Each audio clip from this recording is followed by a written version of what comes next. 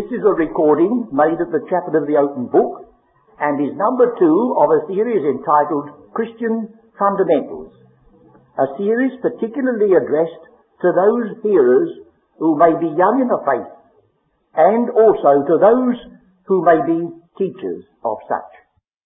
It is our custom at this meeting to read a portion of Scripture together, and if you who are listening care to join us, will you switch off for a little while and read together with us Luke chapter 24. In our first study of this series, we were warned a little bit by the reference of the Apostle that although he says that all Scripture is given by inspiration of God and profitable, he warned us that now we see by means of a mirror enigmatically. Now, instead of that being a contradiction, it is this, that Scripture is a perfect revelation given by God for His particular purpose, and that's the point. There are so many critics of the Word of God who demand that if this book comes from God, it should contain all sorts of teachings which have nothing whatever to do with God's purpose. And God's purpose embedded in this book is one of redemption. It's not necessary that Moses should occupy reams of paper in giving some analysis of creation in order to justify himself. He would be a perfect fool to have occupied time and thought with scientific terms to a nation that was only just coming out of servitude, misery and slavery, and wouldn't understand any of the terms at all. It's a perfect revelation, but it was given for a purpose. So we must be prepared to find that there are depths and heights that are only just suggested, but never explored. In fact, we are warned that no man by searching can find out God unto perfection. We have many problems as to why this happened and why that happened, which are never answered. The Scripture, however, goes on to say that now we see by means of a mirror in a riddle, but then we shall know even as we are known. Now we know in part, but then face to face. So let's be thankful for what God has given us and be grateful that He's limited us. For I think most of us, however big our craniums may be, will have to admit that not one of us could ever hope in the span of human life to encompass all that's already been written, let alone crying for the moon that God will never give us in this life. So, we come now to this point. And I'm borrowing for a little bit of my past experience. After taking a meeting once in Manchester, a young believer came to me and said that she was greatly troubled because she was continually being exhorted to read the Scriptures, and she kept on trying, but wherever she opened the page, it all seemed so perplexing, all such strange names of people and places, all sorts of peculiar things written. She didn't know where to begin or where to end or what do you do about it? Well, of course, I had to agree with her that it wasn't an easy matter. It's very wrong to say, oh, no. It is a problematic book. It's so written. It's got to last for all time. It's got to speak the mind and will of God for over the centuries and deal with all sorts and classes of people at all stages of growth. Will it be a miraculous book? It is a miraculous book. To think that it can be translated from Hebrew and Greek into the language of primitive Indian tribes and Eskimos, and they can all rejoice and read together their own version, the Lord is my shepherd, I shall not want. Although the poor Eskimo has never seen a sheep and don't know what a shepherd is. And so I fished out of my pocket, most likely, an envelope that somebody had sent me a letter. And on the back of that envelope I said, well, let's help you like this. Look, you must at least get an idea of this book, and that book, and this book. And I thought, well, afterwards, I believe there are others who might be glad of a sort of guidance.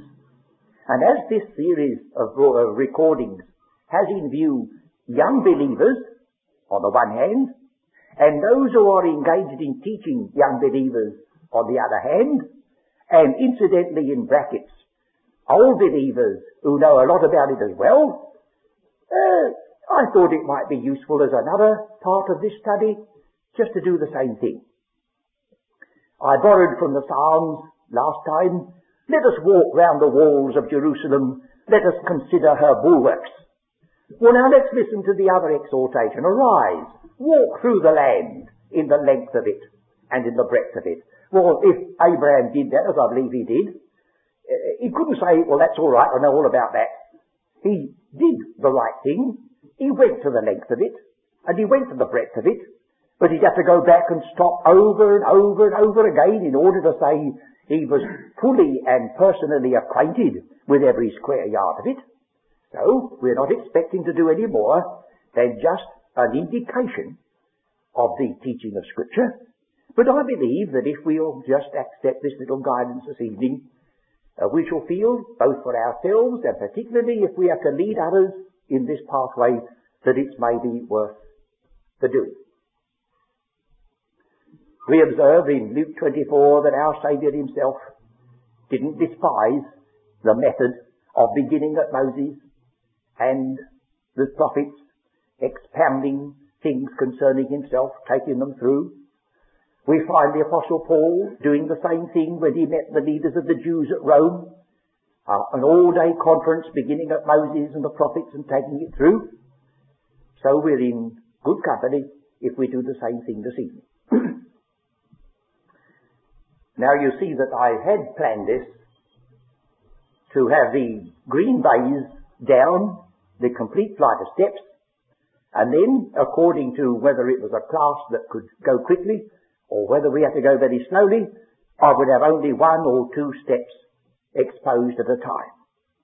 But here we've got the whole thing before us, and we can see with the moment we look at it, that it starts with Genesis and it ends with Revelation, as of course the Scripture does.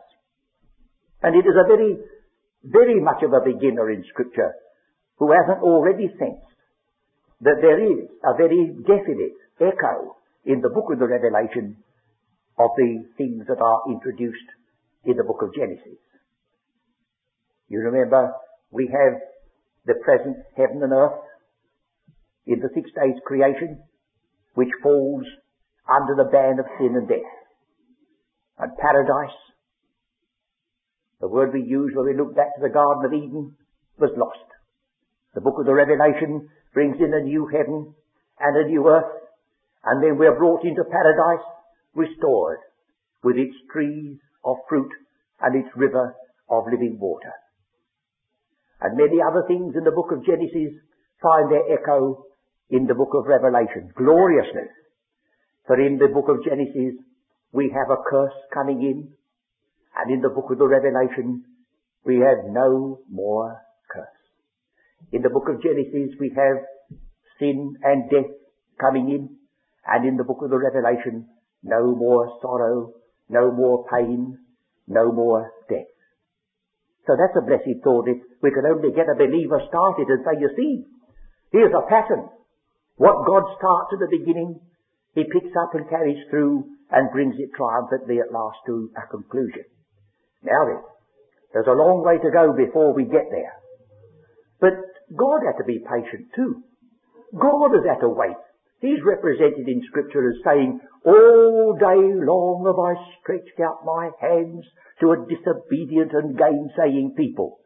So if it's going to be a bit irksome for you to wade right through Genesis and Exodus and Leviticus and Numbers, well, he had to be waiting for his people to listen to him, and his patience is put before us as something for us to emulate if we possibly can. Well, now then, what about these steps through the book? What shall we include? What shall we omit? Well, that's a puzzle, isn't it? And of course, I'm not saying to you that this is inspired. This was only inspired at the moment. It was put down and I didn't alter it. But it's up to you, especially those of you who have the responsibility of teaching others, to know the requirements of those who are meeting with you to know just where they are, and if you feel you ought to have more steps or less, well, that's between you and the Lord. All I can do is to give you this one. So I've suggested we go Genesis, and I said, after you've done Genesis, you must do Exodus. Why must we do Exodus? Well, you see, Genesis is only written to prepare you for Exodus. Genesis goes through the thing, it covers a tremendous lot of time in a short space, in order to get you ready for the nation that's going to be delivered by the blood of the Passover lamb. The whole thing's waiting for redemption to be put into operation. So you must have Exodus. And of course I wondered if I ought to put Leviticus in, but that's a difficult book for a beginner. So I said, well, all right, let's take a leap. After we've looked at the beginning, let's take a tremendous leap to the prophet Isaiah.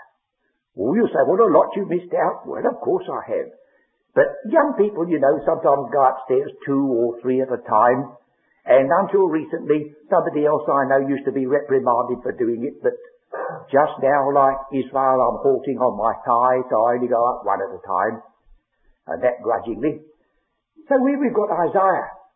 Now, the moment you read Isaiah, you have to say to yourself, well, who are these people that he's speaking about? What is this city of Jerusalem? Why should Israel be in this position? Well, then, of course, you'd have to go back to the earlier books afterwards to fit it all in.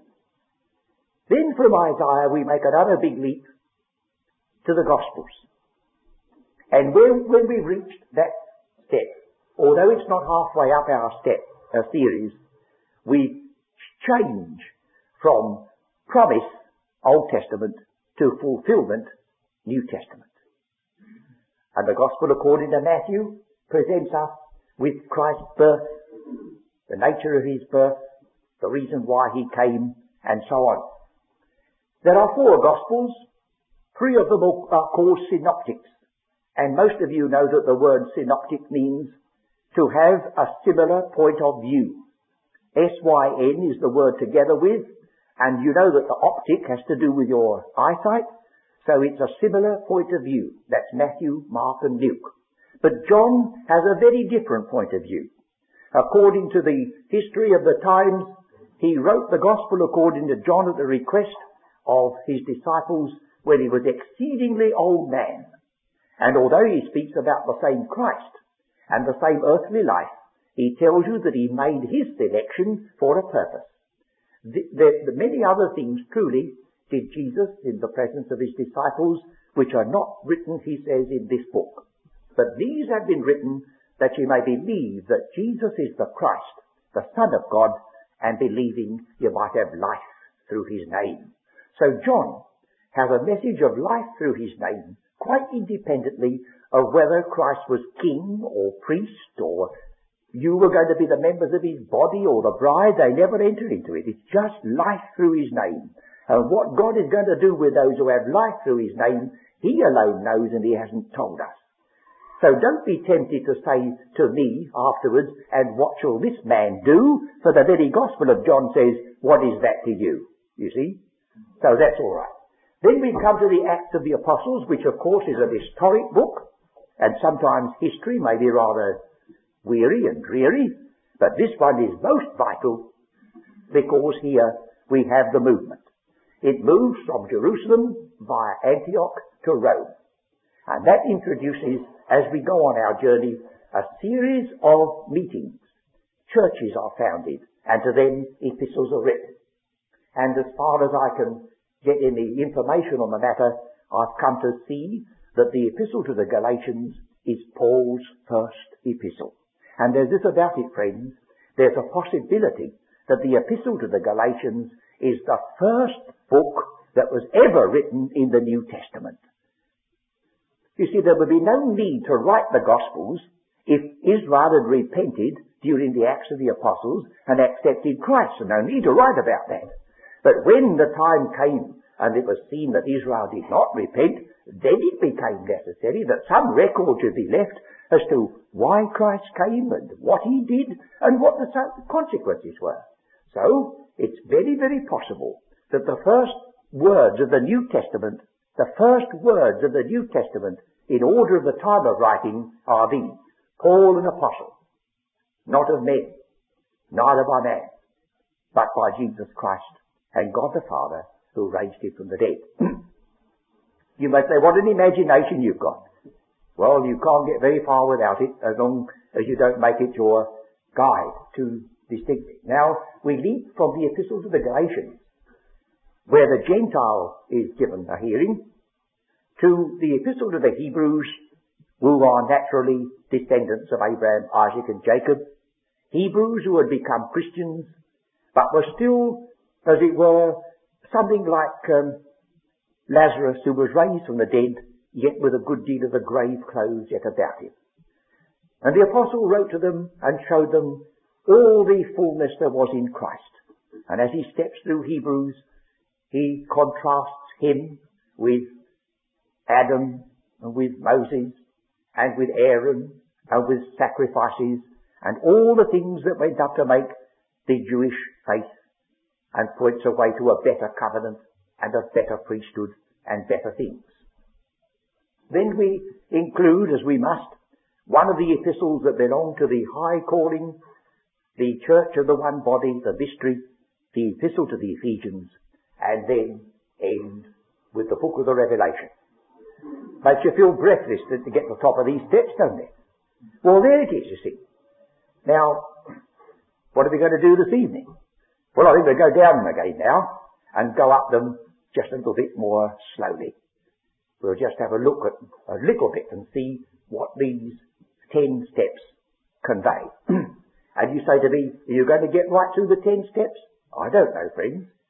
I think we're better, in the language of a statesman of some years ago, I think we'll wait and see. Now then, the book of Genesis. It's a good title, but it was not the title given to it by Moses. It's the title given to it by the Greek translators many years ago, many years afterwards. Genesis means the beginnings of anything. It's a good title. The Hebrew Bible didn't use titles like that. They used to just lift out the first word and call the book by the first word. It seems a funny idea to us, but it was good enough for them. So the title of the book of Genesis is Bereshith, in the beginning. In the beginning. That's its title. Now I would say to this young person who I was sitting sketching this out, I said, now don't you let people trouble you because they tell you that you can't believe the Bible. You can't believe the book of Genesis, because anybody knows today that the universe was not created just 6,000 years ago. They could measure by various means now the radiation of carbon and so on. They can measure when a piece of wood or whatever it may be ceased to be a living thing, and they can tell you within about a couple of 100 years as to whether it was 5,000 years ago, 6,000 years ago, and so on. There's no need to be boggled at the thought that coal mines contain evidence that they were once forests and they've been submerged perhaps for millennia. See? Because the Bible says, in the beginning. Now, will you ask your scientific friend if he knows when that was? Well, of course, he doesn't know any more than I do. And if your scientific friend wants not only thousands of years or millions of years, he can have as many millions of ages as he wants. God is not concerned to load our minds with that. He passes over the whole creation of the universe in 7 words in the original. Just a few more in ours, but 7 words. Then he says, there's an interval. Our version says, and the earth was without form and void. But if you'll be very careful in reading your Bible, you stop and notice that the word was is printed in 2 different types. And if any of you have had anything to do with printers and typesetting, you know that nobody in his senses would be worried as to altering the type of the word was right through the Bible unless there was some very, very important reason.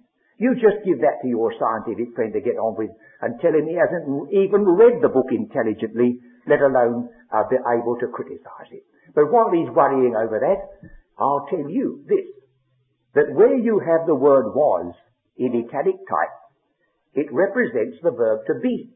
But while the Jew says the verb to be, he never writes it. It's always assumed. But this sounds Irish.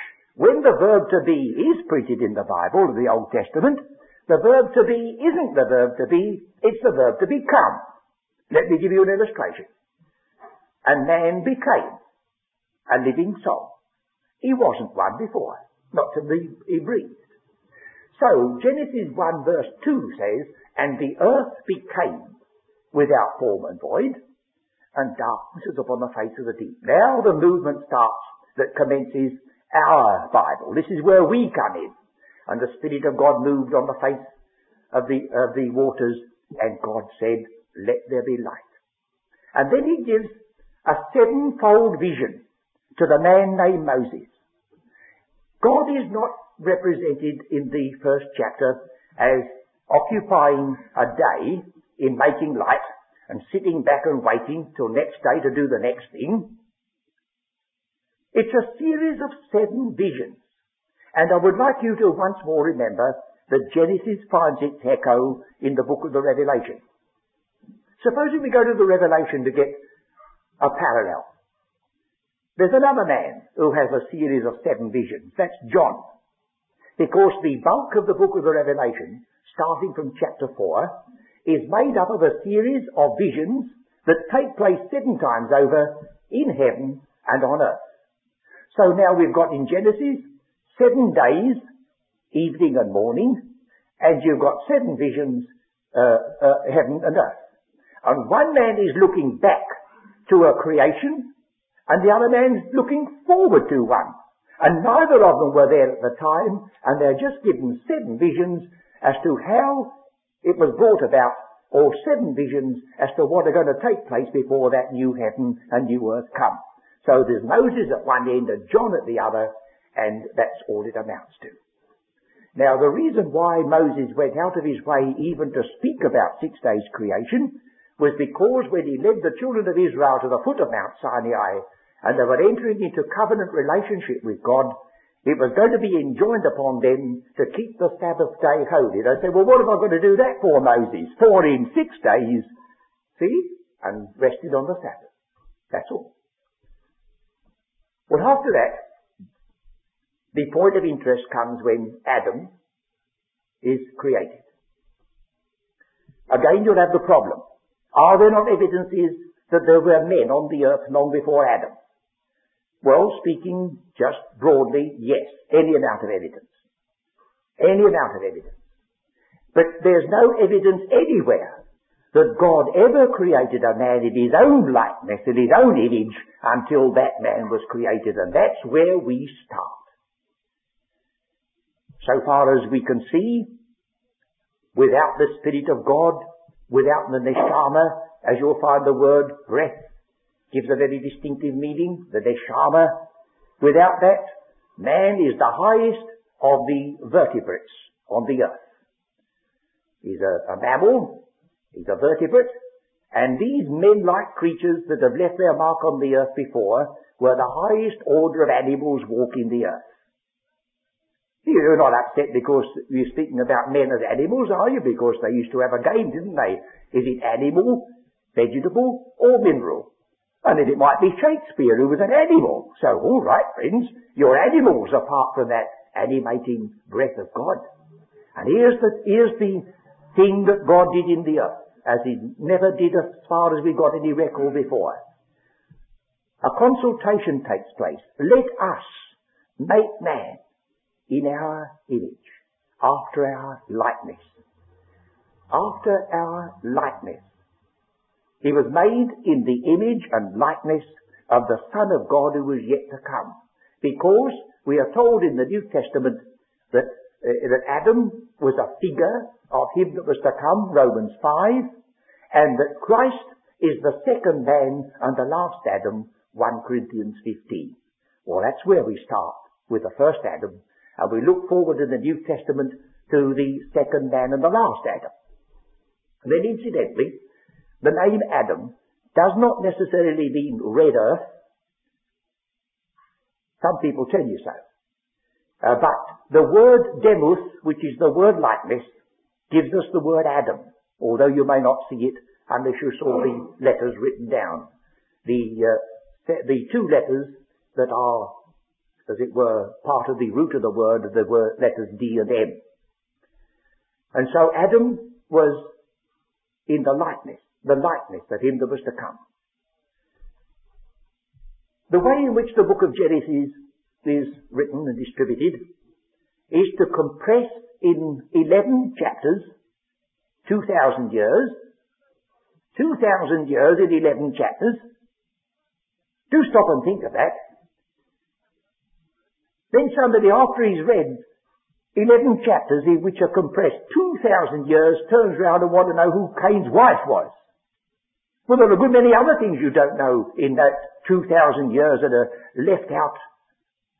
It needed inspiration to know what to leave out if you've got to write a history with any sense in it at all.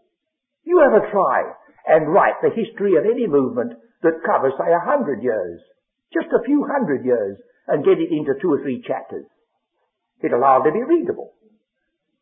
And then, at chapter 12, we start with the making of a new nation by the call of Abraham and separating his seed from all the rest of the earth. And that divides the book of Genesis into 2.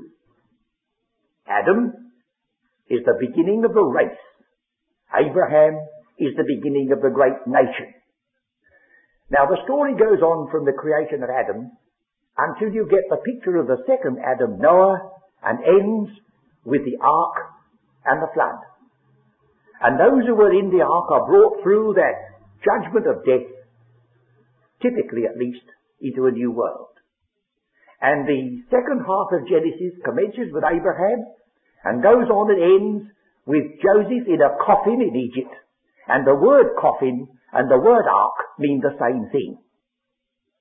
The ark was made watertight by pitch, and the mummified body of Joseph was in all probability embalmed with bitumen.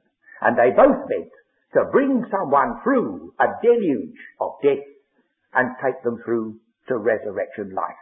That was the right reason why Joseph gave commandment concerning his bones.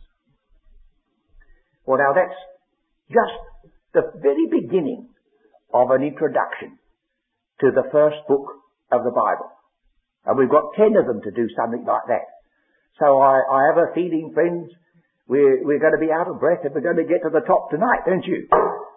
Well, let's come and take a step into the book of Exodus. Here the book of Exodus has its Greek title, a very good one. Of course, the Hebrew title is, These Are the Names. But don't forget redemption is associated with the names. Fear not, for I have redeemed thee. I have called thee by thy name. Thou art mine. It's a staggering thought, friends, to believe that God actually does refer to you and me by our names. But you say, oh, no, you're drawing now on your imagination. Well, he said, Lazarus, come forth, and Lazarus heard him. And he spoke to Mary in the garden. He said, Mary, and she recognized his voice. And he tells us that he knows us all by our name. We're not all just in a mass, and he looks at us as a crowd. One man at least could say, the Son of God who loved me and gave himself for me, as well as saying Christ loved the church and gave himself for it. So the Hebrew title of Exodus is, These Are the Names. But the Greek title is Exodus. And you can see by the word that it's made up of 2 words in the Greek language, ex meaning out of, and hodos meaning away. When our Saviour said in John 14, I am the way, he said, I am the hodos. Well, now there's the balancing word when we come, as we shall not do this evening, to the epistle to the Hebrews. We shall find that the balancing word there is not Exodus, but Isidus. And even though you don't know a single word of Greek, you'll guess, won't you, that Exodus, if it means the way out, is balanced by Isidus, which means the way in. Well, there are 2 aspects of the great redemptive work of Christ. You'll find that God spoke to the children of Israel through Moses, And he said that he was going to lead them out and bring them in. Now it's so very important that these two aspects should be kept in mind. To use a figure, there are some preachers who, bless God, they do preach Jesus Christ and Him crucified. They do speak of a Redeemer that leads them out from the bondage of sin and death. And that's where they stop. And it would be like as though Moses led the children of Israel out under the Passover lamb, got across the Red Sea, said, well, goodbye, carry on, look after yourselves, and left them. But Moses didn't leave them, neither did God.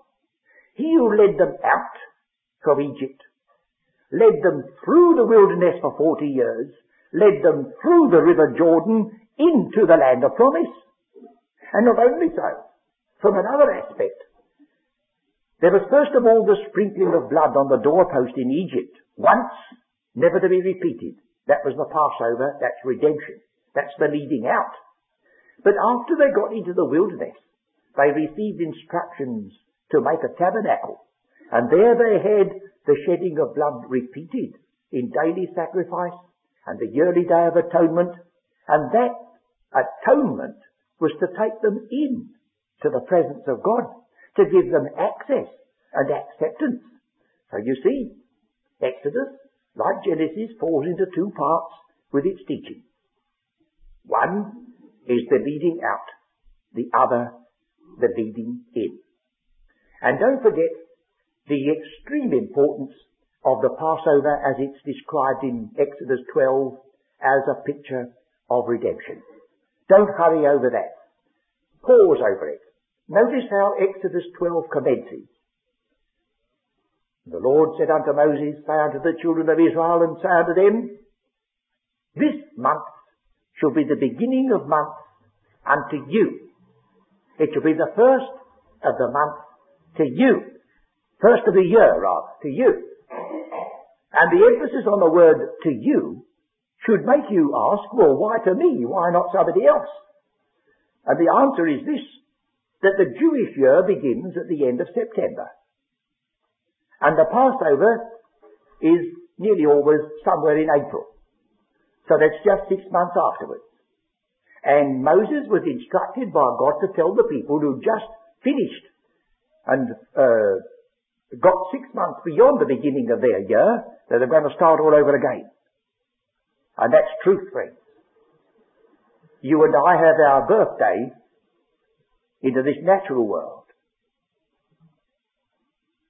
And I believe everyone in this meeting can say, and I've got my birthday again into the family of faith. I do remember the date of my birth into this world. I never remembered exactly the date of my birth. But I do know it was in November. It's a pretty gloomy month, but I was very much illuminated in that time.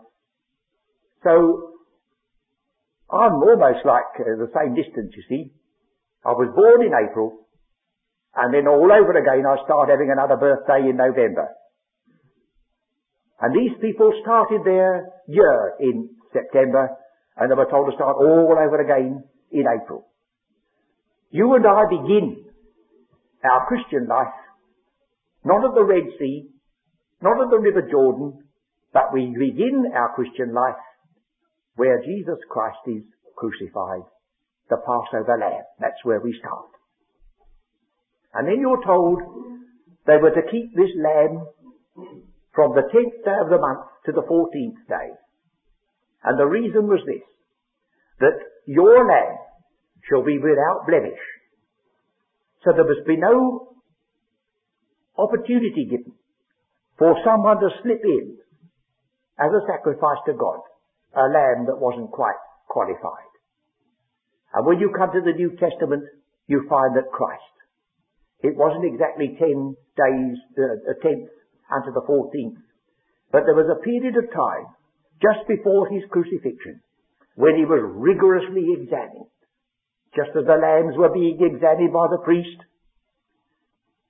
Pilate was examining him. And what was Pilate's comment?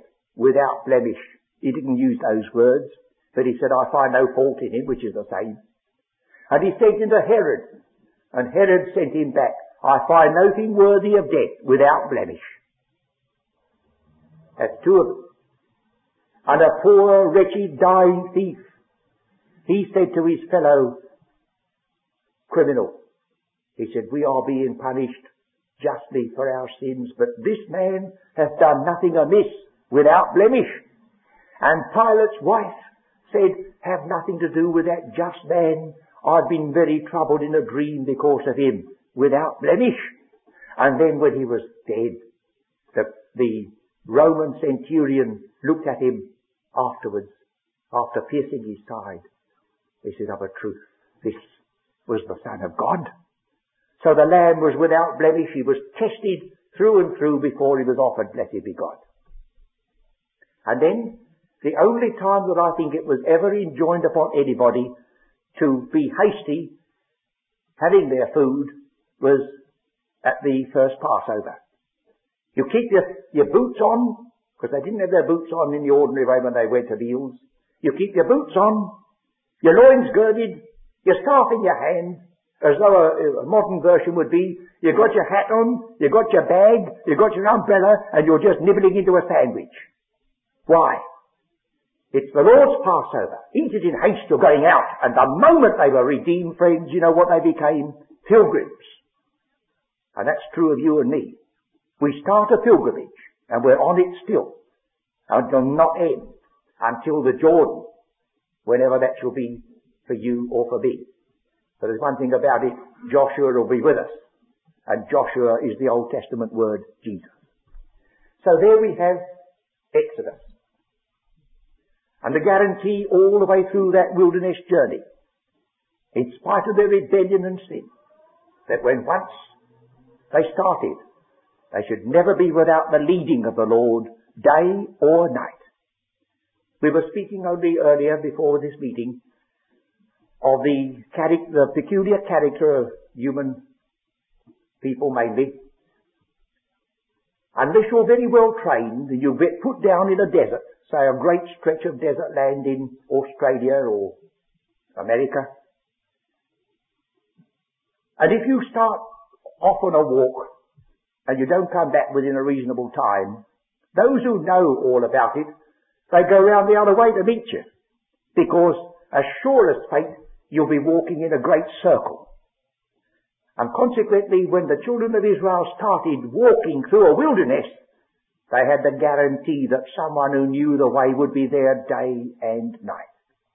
And you and I are walking through the wilderness of this world. Aren't you glad that God has written that He never took away that leading, even though they murmured against Him, even though He punished them? He never took away that leading until they reached the banks of the River Jordan. So friends, I'm going to suggest to you, you don't ask the Lord to lead you. You say, well, what a monstrous thing to tell me. Well, I'll tell you what I told a lady once. She said to me, she said, I do want you to pray for me. I said, yes, why? She said, I want to have the Lord's leading. But as I happen to know a little bit about this lady, I said, I'm not going to pray for you. She said, that's shocking. I said, I'm not going to pray for you that the Lord may lead you. She said, why not? I said, He's leading you all the time, but you don't want to go. I said, you pray for yourself, Lord, give me grace to want the very thing and to follow the leading. I said, that's your trouble. He's leading you all the time. But you want to go one way and you're asking me to pray that the Lord may change His mind. I'm not going to do it. So there's that bit about leading we want to remember for ourselves. Well then, I think we can just perhaps touch upon the prophet Isaiah. That falls into two great sections. In the middle of it, we have the story of the failure of Hezekiah and the destruction by God of the Assyrians. A little bit of history in the book of prophecy is to show you that what God has done, He can do. Now, the first part of Isaiah contains the words, the voice from the temple, which is quoted in the New Testament, seeing they shall not see, hearing they shall not hear, and desolation coming as a consequence of rebellion. And then the second part opens with chapter 40, comfort ye, my people. There's another voice. saying, cry. What shall I cry? All flesh is grass. Oh, he says, yes, all flesh may be grass. But the promise of restoration to Israel does not depend upon men. For the mouth of the Lord hath spoken it. And embedded in the prophet Isaiah is that grandest of all chapters where we have the great foreshadowing of the sacrificial work of Christ, who hath believed our report, and to whom is the arm of the Lord revealed, the man of sorrows and acquainted with grief, yet he was wounded for our transgressions, he was bruised for our iniquities. And it's a good thing to remember that twice over in the prophecy of Isaiah we have a meeting place. In the first passage, the Lord hath made to meet on him the iniquity of us all. And in the last verse, he made intercession for the transgressors. Is the same word. He made a meeting place for those who were redeemed. So if anybody wants to know where your meeting place is, don't forget to tell them it's already recorded in Isaiah 53. I say, I thought you used to go to the chapel of the, what do you call it? Oh yes, I do. But my true meeting place is there. First of all, where my sins were dealt with and met on him. And then secondly, he's made a meeting place for me. So I belong to a meeting from which I cannot be turned out. And some friends have almost gnashed their teeth because I can't be excommunicated, because I don't belong to anything that can ever suffer that intrusion. My meeting place is where Christ sits at the right hand of God. This place in this chapel is only a temporary makeshift while we are travelling home. Of course, it's a nice little makeshift, but after all said and done, it's a building made by hands. Well, one day will be just the same as the rest of the works in this world. It'll just be a scrapping. But the day is coming when the prophecy of Isaiah will be gloriously fulfilled as other parts have been. And shall we borrow just one more word, because our time is almost up? You remember how an Ethiopian was travelling to Jerusalem to keep the feast, and he was reading the prophecy of Isaiah in his chariot, and he was reading a portion of it, and the apostle or the evangelist Philip was bid by the Spirit of God to draw near. And the man turned to him and he said, of whom does this prophet speak? Is he speaking about himself or some other man? Well, that's a proper thing to know, otherwise you can mistake it. And this is the bit I think we rejoice to know, that Philip, beginning of that self-same scripture, preached unto him Jesus. Yes. And we shall not make many mistakes if in Genesis 1 and in Genesis 2 and in Genesis 3, 4, 5, 6 and right the way through, we begin to see that almost every page is a finger post in some form or another that is like John the Baptist lifting his finger and saying, behold the Lamb of God. To take redemption out of the Bible is to strip it to pieces. To preach a Christ who is a mere reformer or a miracle worker or a public teacher is to degrade him. The one thing he came to do was to die, the just for the unjust, and all the rest of it is subsidiary. Well, we haven't got very far. We did race up these steps, I'll admit. But I think most of you will wish that we shall not say, well, that's as far as we are going. We'll have another subject entirely next time we meet. I think we should have to go on with this introduction and just climb the rest of the stairs next time we meet, and then I pass it on to you, especially you friends who may be teaching others, that you may find this is a helpful way to acquaint the young beginner and get over some of the difficulties that we all meet when we first come to this book of all books, the Word of the living God.